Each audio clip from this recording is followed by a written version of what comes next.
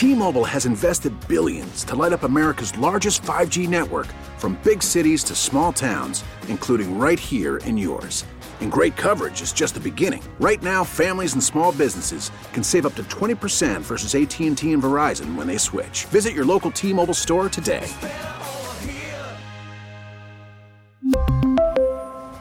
Plan savings with 3 lines of T-Mobile Essentials versus comparable available plans. Plan features and taxes and fees may vary.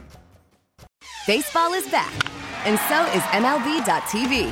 Watch every out-of-market regular season game on your favorite streaming devices, anywhere, anytime, all season long. Follow the action live or on demand. Track 4 games at once with multi-view mode and catch up with in-game highlights. Plus, original programs, minor league broadcasts, and local pre- and post-game shows. Go to MLB.tv to start your free trial today. Blackout and other restrictions apply. Major League Baseball trademarks used with permission. The top stories from the KCBS Radio Newsroom. This is the All Local. I'm Susan Lee Taylor in for Rebecca Corral, and here's what's happening. Glide Church in San Francisco's Tenderloin neighborhood is the center of activity for the San Francisco Police Department Tactical Squad. KCBS's Tim Ryan joins us to tell us a man who may or may not have been injured in an officer-involved shooting this morning is refusing to come out of the sanctuary. Susan, this began with a call to police at 6:36 a.m. A man with a knife nearby on Jones Street. There was a confrontation, and at least one officer fired at the man, who then fled into the church building on Taylor Street. We have our tactical units and our crisis hostage negotiation team on scene. We are communicating with the subject and trying to create a peaceful resolution as soon as possible. Police spokesman Robert Rueca says it's not clear whether the man was shot in that confrontation with police or is otherwise injured, but he is not cooperating with officers. We do know the location of where the subject is. We're in communication with him, and this is not a hostage situation. There is no one in the building that is in danger, or in any surrounding buildings that's in danger. Now, no one else was injured. Police seem content to continue talking or trying to talk with this man to end this thing peacefully. Sections of Taylor and Ellis Streets do remain closed. Reporting in San Francisco's Tenderloin neighborhood, Tim Ryan, KCBS. Thank you, Tim. And let's stay in San Francisco's Tenderloin neighborhood, where the streets seem to be just as crowded as ever. Local organizations are pushing for more action to protect residents of this district. KCBS reporter Kathy Novak joins us now with more on that. Kathy?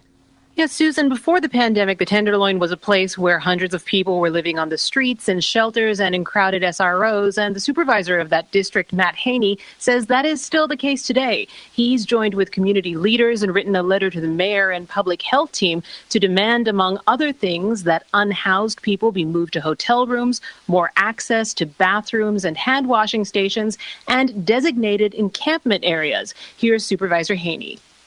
We also have crowded sidewalks, and we need to look at closing down some of the streets so that people can walk and have more space. The mayor announced something around slow streets today, which is just for Ellis. That's a great start, but it's not enough. He's had some response from the mayor's office on some of the issues. In the safe camping areas, they're looking into it. They told me yesterday it competes cost-wise with the hotels. Many of the answers have to do with cost, that it's too expensive. Well, if there's an outbreak in this community and people lose lives, there's nothing more costly than that. And filling up our emergency rooms. The city has started moving some unhoused people into hotel rooms, largely focusing on taking the burden off of hospitals by relocating people who have tested positive or been exposed to COVID-19, but no longer need a hospital bed. Kathy Novak, KCBS. Crowds have flocked to an East Bay neighborhood to try and access Mount Diablo State Park, even though it's closed due to the COVID-19 crisis. KCBS's Carrie Hudasek reports from Clayton, where the situation has created some controversy. There's no public parking area, so you have to find a street spot. For the last few weeks, hikers like Steve and Megan have found other ways to access Mount Diablo State Park because the main entrance is closed. Why still go if the main entrance is closed? Because we still want to get our workout in. Yeah. Trying to find ways, because it's limited now. There's only one trail open where they live in Oakley, which is why they drove here to the end of Regency Drive. There's an unsupervised entrance to the park. It's become more cluttered with cars each week, though. About 24 lined both sides of the road Tuesday morning, and neighbors are frustrated with the lack of social distancing. Signs read that parking permits are required on weekends and federal holidays. The city plans to look at whether to make those restrictions permanent until the shelter-in-place order is removed. That's why Dale from Dublin is here to take advantage of the situation before it's too late. I want to get one last run in just in case they decide to change the rules for entering the state park. In Clayton, Carrie Hudasek, KCBS. The pandemic has made all kinds of work a lot more complicated, even picking up the garbage. KCBS reporter Keith Manconi tells us more about the impact on one anti-dumping program in San Jose. Beautify SJ is the city's program to fight blight and clean up trash left behind at illegal dump sites. This was already a busy job before the pandemic began, but since the lockdown, the pace of work has had to slow dramatically, forcing the city to scale back from visiting 70 such dump sites each day to now only 25.